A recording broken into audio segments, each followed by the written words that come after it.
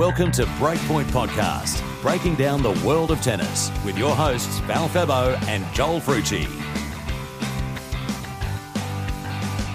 Indian Wells has kicked off and the Desert has produced some barnstorming matches so far, and we're going to take you through all of that here on Breakpoint Podcast. Val Febo here with you, and joining me follow Breakpoint on social media, is the one, on Twitter the and Instagram, only, the legend Joel Frucci. Joel, how you doing? Search us on Facebook and subscribe to the show on your favourite podcast platform. I know. Melbourne town, the sun's shining, and I'm almost still in recovery mode a little bit. I had a very big day on Saturday. Yeah, also, I saw that. Friday night was reasonably sizable too, but that's all right. I saw We're that. talking tennis, that's the best therapy. Exactly. Well, yeah, exactly. Hopefully the throat doesn't give way on you halfway through. But I saw you've had a pretty busy weekend. So, yeah, sitting here on a Monday afternoon probably isn't the thing that you had in mind, but I appreciate your perseverance. So, very well done to you. Indian Wells has been really good so far. We've had a good some good success stories from an Australian front. And in terms of Jordan Thompson, he's playing currently as we record the podcast against Alejandro Tabillo from Chile. But he's up a break in the second set, having lost the first. So really good week for him, especially considering he defeated Stefanos Tsitsipas, who's fresh off a Grand Slam final and pushing for world number one. Carlos has returned over the past couple of weeks. Bit of an injury scare in Rio, but he seemed okay against Thanasi Kokkinakis yesterday. Alexander Zverev starting to hit his straps. Daniel Medvedev on a 16-match winning streak. And Andy Murray, Joel, finally won a match in straight sets. Finally. He's averaging 3-hour matches this year, but he finally managed to overcome someone in straight sets against Radu Albot in the second round of Indian Wells, his first straight sets victory since his win over Alejandro Davidovich Fokina last year in October. So it's been a very long time between drinks for the former world number one. But what have you made so far of Indian Wells on the men's side? We'll start with that side of the draw, and then we'll get into the women's side after the break. But yeah, what have you made? I think there's been some good matches, some upsetting storylines, I think, with Dominic Thiem being one of those, and a resurgence of some sort for Stan Wawrinka. Yeah, a little bit. I mean, it's been an interesting tournament so far out in the desert. I think in terms of matches, the one that I really kind of liked from the offset was Taylor Fritz and Ben Shelton, kind of a bit of the very new and a bit of the kind of still a little bit new but not so new in American tennis. That was kind of cool. With an Australian lens on, it was great to see a couple of qualifiers get through. So the likes of Rinky Hijikata and also Alexander Vukic made it through as well. So it was good to see them in the main field. Jordan Thompson with a win over Stefanos Tsitsipas. Yeah. That was a fantastic win for Tomo. And of course, as you said, as we record, he finds himself in a bit of a battle against Tabillo from Chile. Very nice. The pronunciation on that was all right. I just kind of like the Latino type names. They're always fun to say. They are good. Thanasi Kokkinakis as well. He found himself in the main draw, and unfortunately for Thanasi, found himself against the wrath of Carlitos Alcaraz. I mean, good to see Carlos back in a 1000 event, sort of after the injury. I mean, it's been an interesting draw so far. Daniel Medvedev's still on a bit of a run himself. A bit of an issue this morning against Ilya Ivashka. So it'll be fascinating to see what kind of damage he can do. But what about yourself, Val? What have you made of things so far? Yeah, I think with Carlitos, I think it's really good to see him back at a Masters level event. You know, he won in Buenos Aires, beat Norrie in the final, and the rematch of that battle was just as good in the final of Rio, because Carlos was clearly injured in that match, was up a set and a break, and Norrie looked completely and utterly done. Just kept fighting, kept grinding. Carlos threw the kitchen sink at him despite being on one leg, and managed to get it to 5-all in the third, but then Norrie just clicked up a little bit of a gear and got the job done, and pretty much vindicated everything I said about him going to the South American swing and playing on the clay, because a final and a title at 500 level I think is a pretty good return for someone that doesn't necessarily like the clay as much as the other surfaces. He's a Wimbledon semi-finalist, of course, and has won Indian Wells in his own right back in when it was held in September 2021. So yeah, really impressed by Cam Norrie, but Carlos, really good to see him back. No signs of any shaky movement against Thanasi. He looks good, doesn't he? He destroyed Kokkinakis. It's plain and simple. That's how easy it was. Daniil Medvedev, I think, is the one at the moment that's impressing me. He's on a 16-match winning streak, as I alluded to off the top. And that's included wins over Brandon Nakashima, Ilya Ivashka here. He looked a bit shaky this morning against the Belarusian, but he was good. He got the job done 6-1 in the third. Plays Alexander Zverev. He wasn't in a good mood. He wasn't in a good mood, Danil. No, and I think happy at all. The conditions that you get at Indian Wells, and it's not warm there. It can get, I think, these conditions when you're playing around this time of the night, about 18 degrees, but really windy. So it can be really swirly, challenging conditions for the players, and that's why I think he could get a little bit angry. And he's never had the biggest amount of success in the desert, which I think is quite interesting considering the courts should suit him a little bit more. They're not as fast as what you get at Flushing Meadows, but I think he's primed at the moment because of what he's been able to put together in Rotterdam, in Doha, and in Dubai as well. I think winning 3 titles on the bounce is huge, including the first win over Novak Djokovic of 2023, which was mightily impressive to get him in straight sets, considering the form and how ominous Novak looked. So Medvedev, for me, is the one that's really looking good. But and we'll get to Norrie and Rublev and all these other guys soon. But and just a quick shout out to Jason Kubler as well for getting through to the third round, defeating Lorenzo Sonego in straight sets. That's not an easy feat to get past him. And then also Grigor Dimitrov. Dimitrov retired 3-love in the third, 3-love down, I should say. But Jordan Thompson, now he boasts a win over Andy Murray as number 1 on grass at Queen's in 2017. I would argue his win, despite Tsitsipas having a little bit of an ailment, I would argue that this is more impressive considering Murray was on the downward trajectory and was about to take a significant leave of absence from the sport.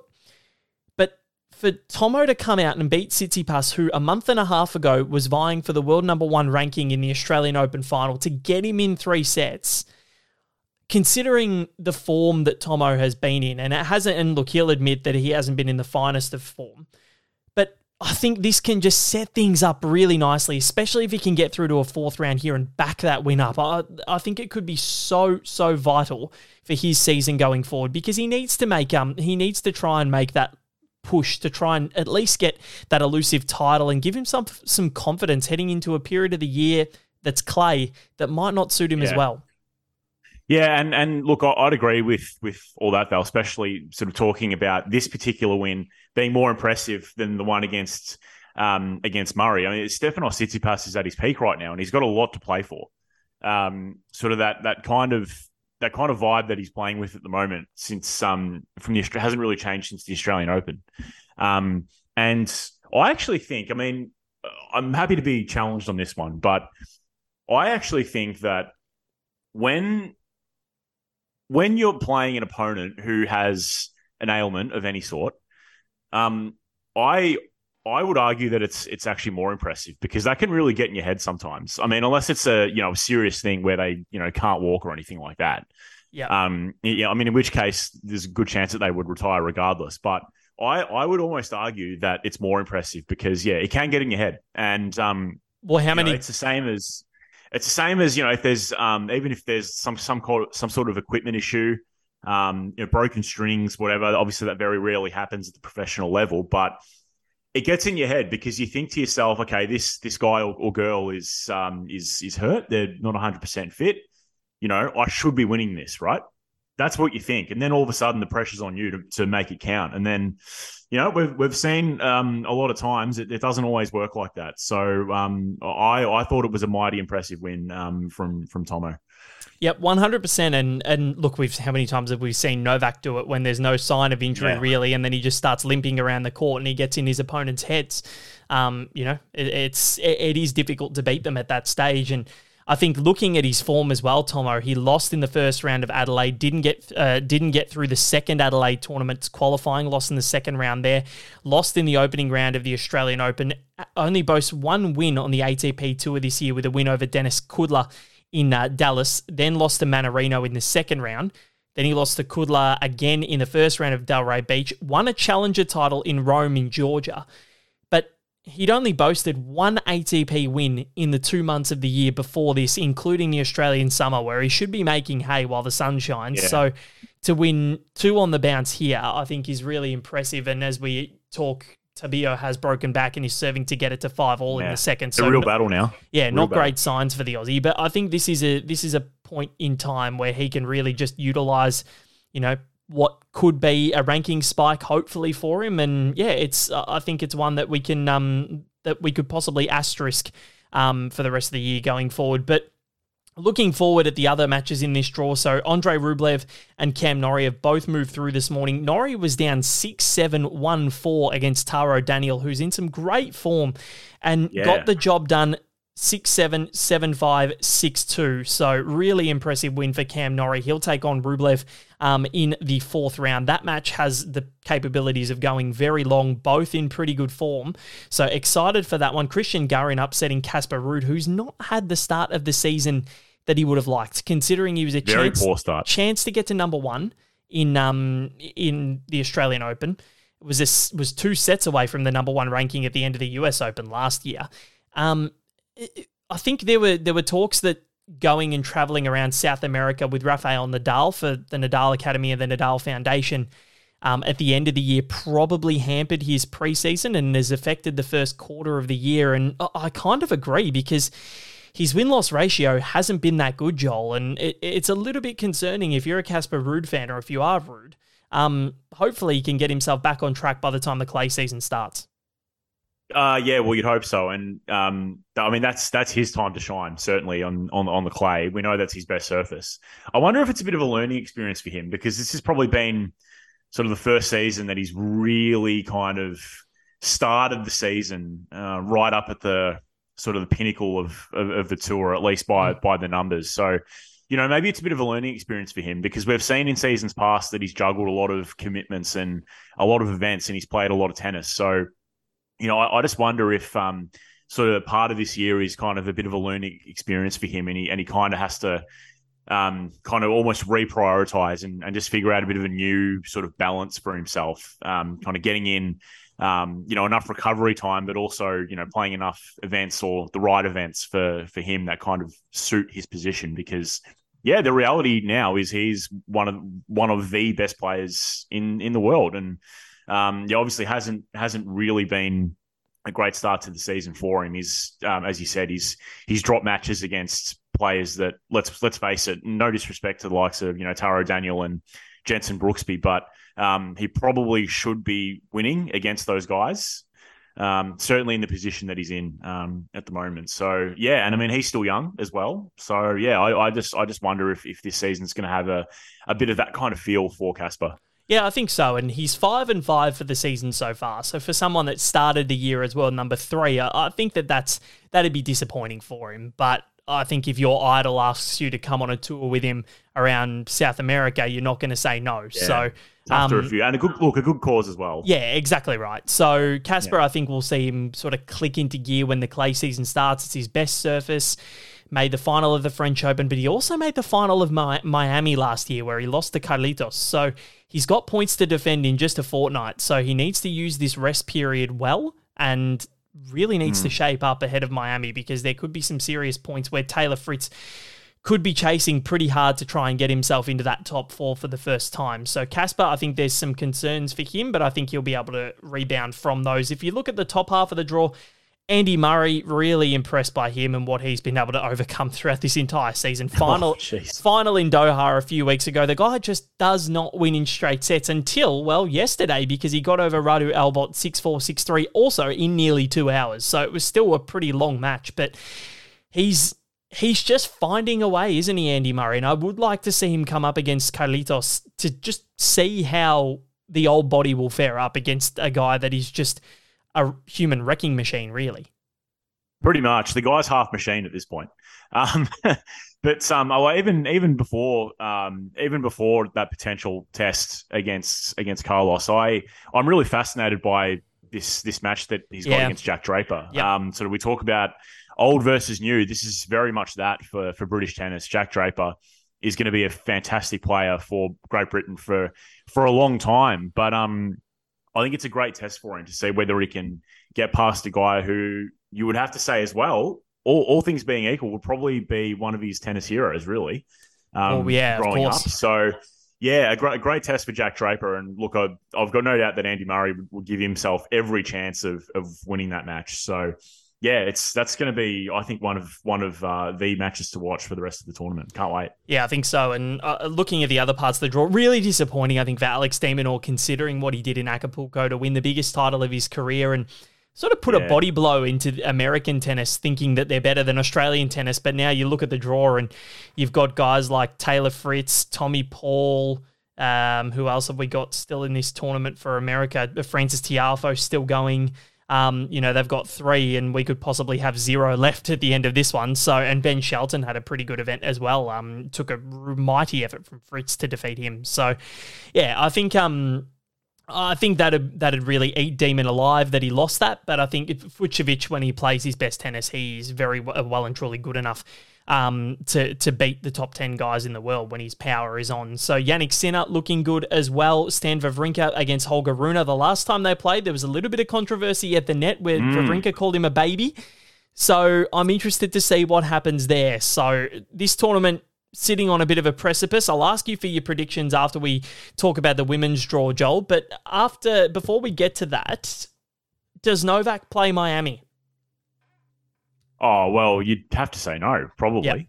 Yep. I don't see any possible reason why he can or why he should. The American government has, I know they've relaxed a lot of the restrictions that are out at the moment, but if you're not vaccinated at the moment, you can't travel, and I think that changes in May, so the US Open, I think, seems on the cards for Novak Djokovic.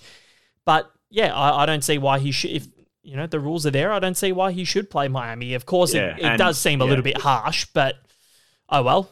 Oh well, rules are rules. Yeah, exactly. And, at the end of the day, if he's not there in California, I mean, you'd have to probably think that he's not going to be in Miami either. 100%. And look, Joel, if only the Australian government had the cojones, or similar cojones to the American government, Novak wouldn't have been the Australian Open champion this year. Because if my maths are correct, he should still be serving another 2 years where he can't enter the country. So they relax that rule when you get deported. I personally, I don't think he should have been here this year, but that's been done. I think, the American government's got to stick to their guns, and I don't see why he should be playing Miami if he hasn't been led into Indian Wells. But we'll see what happens. It'd be very interesting to see if that changes over the next couple of weeks. But we'll get your predictions from Indian Wells for the men's draw and women's draw together after the break, because we are going to talk about what's happening on the women's side of things in the Coachella Valley, all on Breakpoint Podcast. Follow Breakpoint on social media, on Twitter and Instagram at Breakpoint Podcast. Search us on Facebook and subscribe to the show on your favourite podcast platform. You are listening to Breakpoint Podcast. Val Febo and Joel Frucci here, taking you through all that is happening at Indian Wells. Remember, if you want to ask us a question or anything like that, remember to hit us up on social media, Breakpoint Pod on Twitter, Breakpoint Podcast on Instagram, and also on Facebook. We'll be happy to take any sort of questions that you might have about the world of tennis, or myself or Joel on Twitter as well, at VFebo96 and at Joel Fruch. So this women's draw, very interesting, Joel, because we've got the informed players like Iga Swiatek still in the tournament. Leylah Fernandez doing really well. Ons Jabeur troubled in her opening round match against Magdalena Freck. Caroline Garcia doing okay. Daria Kasatkina still hanging around. Sakari doing all right. Pliskova, Kvitova, Pegula, all of them still in the draw. What have you made of the women's draw so far? Well, overall, it seems to be sort of kind of fairly run of the mill, I guess. Like a lot of the sort of the big names have kind of won through. A couple that stand out that maybe have fallen. Madison Keys retired. Victoria Azarenka is no longer there. Yep. Just having a look through the draw, they're really the kind of main ones. Like all the big names seem to be there. So I guess in one sense, it's almost a bit of an un-WTA like event. That it's kind of And it's kind of gone as it should so far. Belinda Bencic, she's another one that's gone probably earlier than she would have liked. But overall, Donna Vekic. But other than that, the most of the big names that we kind of want to see pushing are still in the draw. There, yeah. So yeah. And I think if you look at the names of some of the unseeded players that are still in the draw, I think on the top half we're only up to the third round, or haven't played them yet. Emma Raducanu, unseeded, she's still there. She's a Grand Slam champion. Sorana Cirstea, very good player. Same with Bernarda Pera, can on her day defeat anybody. And then Marketa Vondrousova, she's a 2019 Roland Garros finalist, lost to Ash Barty, of course. Karolina Muchova, she's the 2021 that she made the Australian Open semi-final. So she's been there and done that as well. So really, really interesting side of the draw. Barbara Krejcikova, she's the only one at the moment that's left to go through into the fourth round from the bottom half of the draw. She's taking on China's Wang Xinyu, and she's up 4-love in the third set. So really, it's sitting on a precipice, I think, for a few different players, as Jordan Thompson has scored 3-set points from 6-3 up in the second set tiebreak, and it's 6-all now against Alejandro Tabio. So it's turning into a real Jordan Thompson type match at the moment, isn't it, Joel? Yeah, isn't it just? Certainly is, really. So hopefully he can try and get himself into that third set. But very, very interesting and precarious where that match is headed. But yeah, looking at where things stand, Iga Swiatek, the way that she has just dominated the field in recent tournaments, barring that one match against Barbara Krejcikova, where, to be honest, I have no idea how Krejcikova beat her or even got close the way that Swiatek was playing. She was winning love and 1 and 3, maybe people could get to 3 games in a set, but she was steamrolling through everybody, and her first match against Claire Liu was 6-love, 6-1. That's how ominous she looks at the moment. She's almost Roger, Rafa, Novak from early rounds of Grand Slams at their peak.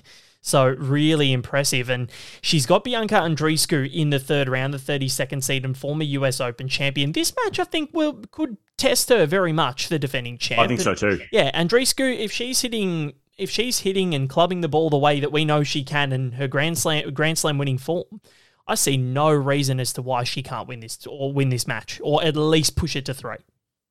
Yeah, completely agree. And Bianca Andreescu is one of those players that I'm really hoping she can kind of get a bit of a run on somewhere, because really since she's come back from injury, she hasn't really kind of rediscovered the heights that she hit when she won the US Open, which, granted, very young and hard to replicate those heights as well. Yeah. But yeah, just hasn't had a clean run, I guess is what I'm saying. So it'd be great if she could do it here. But look, I mean, the way that Iga's playing, going to be very, very, very tough for her.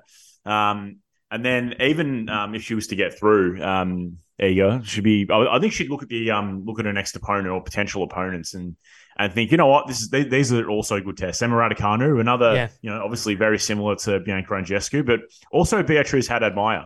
Not an easy opponent to come up against. Sort of tall, kind of got that double specialist type background, and she's had as we know, she had a massive 2022. So really flown up the rankings. So that's another good test for Iga. But look, overall, it's again just another event where it's hard to really bet against anyone else. It really is, and I think the match that we really want to see is that Raducanu versus Swiatek matchup. I think that's one that we're just going to see for the next 10 years. You'd think anyway, with Raducanu's performances at her best being Grand Slam dominant type performances, and what she did at that US Open in 2021 was simply outstanding. So yeah, I'm really looking forward to seeing the past 2 US Open champions go head-to-head, if that does happen. But then you look at the bottom part of the draw, and Aryna Sabalenka has had an interesting year, and she hasn't really done a lot since the Australian Open. She's played one tournament, that was in Dubai, where Barbara Krejcikova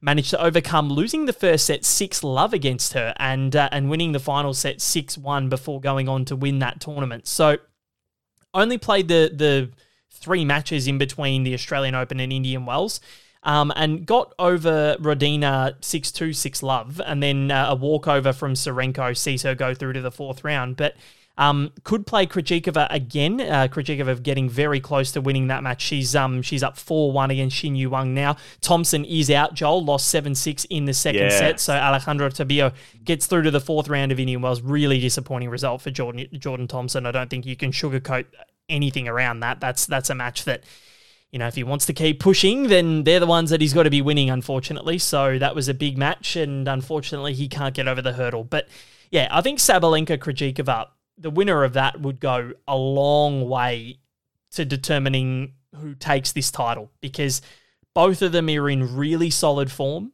And I have a feeling that Sabalenka is just primed and ready to try and push for this world number one spot. And I think if she can play Iga Swiatek and gets okay and favourable conditions, I think this is all dependent on the conditions you get at Indian Wells. Her serve might not stack up in the windy nature and the rigour of Indian Wells, but I think she could be a smoky to take down Swiatek here, and Jessica Pegula is another one. Yeah. Well, I think, when we sort of talk about the biggest threat to Iga, I don't think it's unfair to say that probably her biggest weakness or chink in the armour would be the power. And there's a few players on that bottom side of the draw, like Barbora Krejcikova, Aryna Sabalenka, Jessie Pegula, that have that. Yeah. I think, just perennially, I think that's going to be her biggest challenge. And Aryna, with the start of the year that we know she's had, no better time for her to really keep pushing and try to dethrone Iga. But there's a lot of water to go under that bridge before she gets there, though. That's the thing. Yeah. Oh, yeah, there's a flood that needs to go under that bridge, really. She's a fair way behind. Everyone's a fair way behind Iga, but all Aryna can really do is just keep winning and keep improving. To be honest, Val, it's, as things stand, it's hard to go against anyone other than Iga. It really is. Yeah, I'm looking for reasons why someone else can win, but there's not really many of them. Well, no, and look, you are 100% on the money. And in Qatar, this is what Iga Swiatek did to her opponents. She won that tournament in 4 matches, 6-love, 6-1, a walkover, 6-love, 6-1, 6-3, 6-love. She equaled the record for the least amount of games dropped to win a title. Then in Dubai, it was 6-1-1 over Fernandez, 1-0 over Samsonova, a walkover against Pliskova, 4-2 over Coco Gauff, and then somehow Krejcikova beat her 6-4, 6-2. But she's continued that mould, as I said, 11-1 over Claire Liu. Bianca Andreescu, she's got so much work to do to even get a game here, but I think she can, as I said, but Iga, it's going to take some stopping, because the way that she is playing, mentally, physically, it's almost unfair, like she has an advantage over the rest of the field. That's how it looks at the moment. And And it's been weird that the WTA over the past couple of seasons has probably shown a player with more dominance rather than the ATP. And yes, and I think that's probably solely down to Novak's vaccination stance. But 2021 was all about Ash Barty and all about what she was doing. She was so far ahead of the field. 2022, she started it and it was all her. She didn't lose a match. Then Iga took the mantle and took it by the scruff of the neck, really, because she took what Barty did and said, I'll see you and I'll raise you, and went on a 36-match winning streak. So in that sense, it kind of feels like nothing's changed almost. And you're exactly right. And then you've got the men's where, Rafa and Novak sort of tussled for a little while, and then last year, because Novak didn't play as much, it was easy for someone to sort of come in and take that number one spot back, which Carlos Alcaraz did. And we might be seeing a dawn of his dominance. I'm not sure, but Daniel Medvedev took it. Rafa got very close as well. So I think the way that what we're seeing is sort of Serena-like in a way, because Serena was that one who would dominate the WTA every time she played. And now Iga Swiatek, who doesn't have the frame of Serena, is doing similar things and Serena-esque things, which I find so mightily impressive. And I love watching her play, but I love her mentality. And you could see that at the Australian Open, even after she lost to Rybakina. She was calm. She was like, look, it wasn't my best result today, but I know that I can come out and I've just got to be better and stick to my guns. And she was just so positive about the whole situation, which I thought was so mind-boggling considering she's so young and, you know, at that age, you're still figuring out who you are. But she seems to have a pretty good idea of who she is. Yeah, and, you know, if ever there was a justification for all young players to consider the mental aspect of their game at a very, very, very early age, it's Iga. We know all about that and the work that she's put in behind the scenes, the people that she's got on board to kind of look after that for her and help her get better in that respect. And I think, honestly, Val, I think like overall, I think her kind of profile as a player kind of really kind of sums up what I think what tennis is all about. And it's, I mean, you can have all the skill in the world, which she has. But, you know, if you're not strong upstairs between the ears, then you're not going to get very far. Well, it's how you harness it. Put a lot of work into it. It's how you harness it. And this was Andy Murray's problem for so long, wasn't it? Because he just couldn't get over that hurdle. 2010 Australian Open, loses in straight sets. 2011 he loses in straight sets. 2012 Wimbledon he loses it in four to Roger.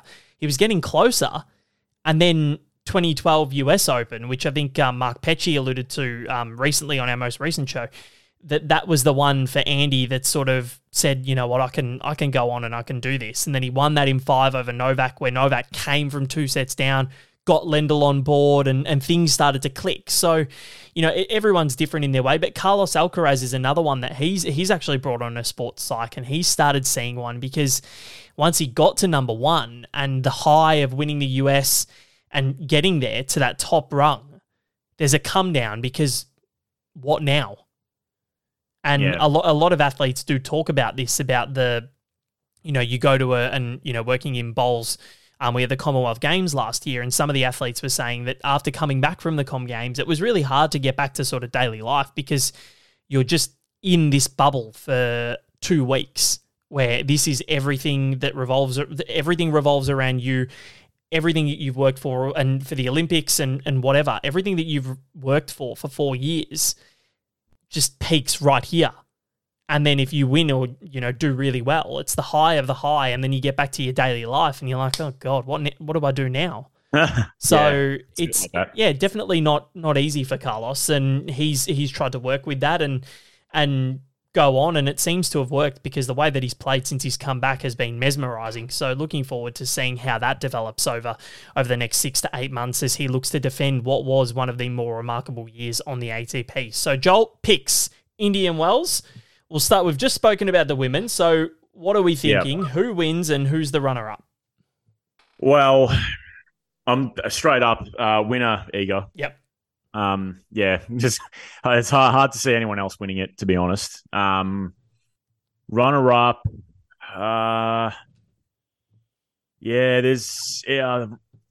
runner-up's interesting. I reckon there's a lot of players that are capable of winning it. I'm sorry, being runner-up. Beg your pardon. I will go with. I'm going to go with Barbara Krejcikova. I'm going to be what she's doing at the moment. Boring and say the exact same thing. Oh, yeah. Stolen your thunder. Yeah, no, it's the only one I can see is probably Pegula, but it's got to be Krejcikova. She's got the runs on the board. She's beaten Iga. That's all I can say, really. I think that's the one that if you can beat Iga, you are good enough to go on and win this tournament. And Barbara Krejcikova, I think she's got 2 match points as we speak right now against one she knew. So let's just make sure that she does get through before the end of the show, and then we'll reaffirm those picks. It's not over until it's over. No, in tennis, you can't tick down a scoreboard, or you can't tick down a clock. You just got to win that last point, and that's always the hardest part. But the men's draw, Joel, who gets through there? Yeah, I think it's probably a little bit more open. I'll say, look, it's hard to go against Carlos again, but I'm just not quite sure. Fair enough.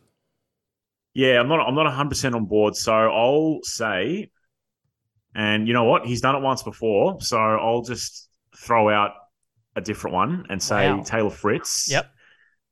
To win the whole lot. And runner-up, I will go with... It's a tough one. It's a tough one. You know what? I'm going to go All American. Tiafo? Francis Tiafo. Really? Yeah.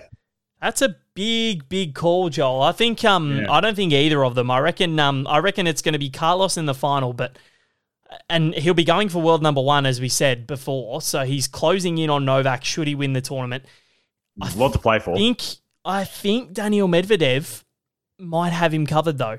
I think it's going to be Medvedev to win a 4th straight title over Carlos in the final. And yeah, look, Tiafo, he's got the game style to probably get into the top 10, but he's one that I just can't see going on and winning a slam. Happy for him to prove me wrong. But yeah, but you know what? Well, maybe not a slam, but I see him being more than good enough to win an event like this. At least once. And this is where I think he can get something and he can win a Masters 1000 and be that player that, you know what, he actually went on and achieved something quite big in the sport. You win this tournament, you are a legend for life. Doesn't matter if you don't win a slam. Cam Norrie and a lot of other players that have won this tournament, they'll be remembered for that. This is often considered the 5th major, and Miami's also just as tough to win. But, you know, guys like Norrie, like Ivan Lubicic, and like a few others in the past have only won this event, but they've gone on and you know, it's a bit of a crowning glory in a way. So yeah, really, I'm intrigued to see what Francis Tiafo can do at these big Masters 1000s. But Joel, that's all we do have time for on Breakpoint today. Really enjoyed looking at Indian Wells with you, and we'll do so all again very soon to wrap up what has been a really big fortnight in the Coachella Valley. Hopefully have someone on that was there and can give us a good insight about how things were on the ground. But thank you very much for your efforts today, mate. No, it's a pleasure, mate. We got through it. I've soldiered on, and we've made it to the end. Go and have a nap. Looking forward to the next one. Go and have a nap, nurse that headache, and hopefully all is okay. This has been Val Febo and Joel Frucci on Breakpoint Podcast. Remember, you can follow us on social media at Breakpoint Pod on Twitter. Instagram is Breakpoint Podcast, as is Facebook, and you can subscribe on Anchor, on Spotify, on Google Podcasts, and also on, what's the main one? Apple Podcasts. There we go. Got there in the end. That was the main one I was forgetting. But yeah, you can subscribe wherever you get your podcast from. We are on there. So tune in, listen, ask us your questions, whatever you want to know. We are more than happy to oblige. This has been Val and Joel on Breakpoint. We'll catch you next week.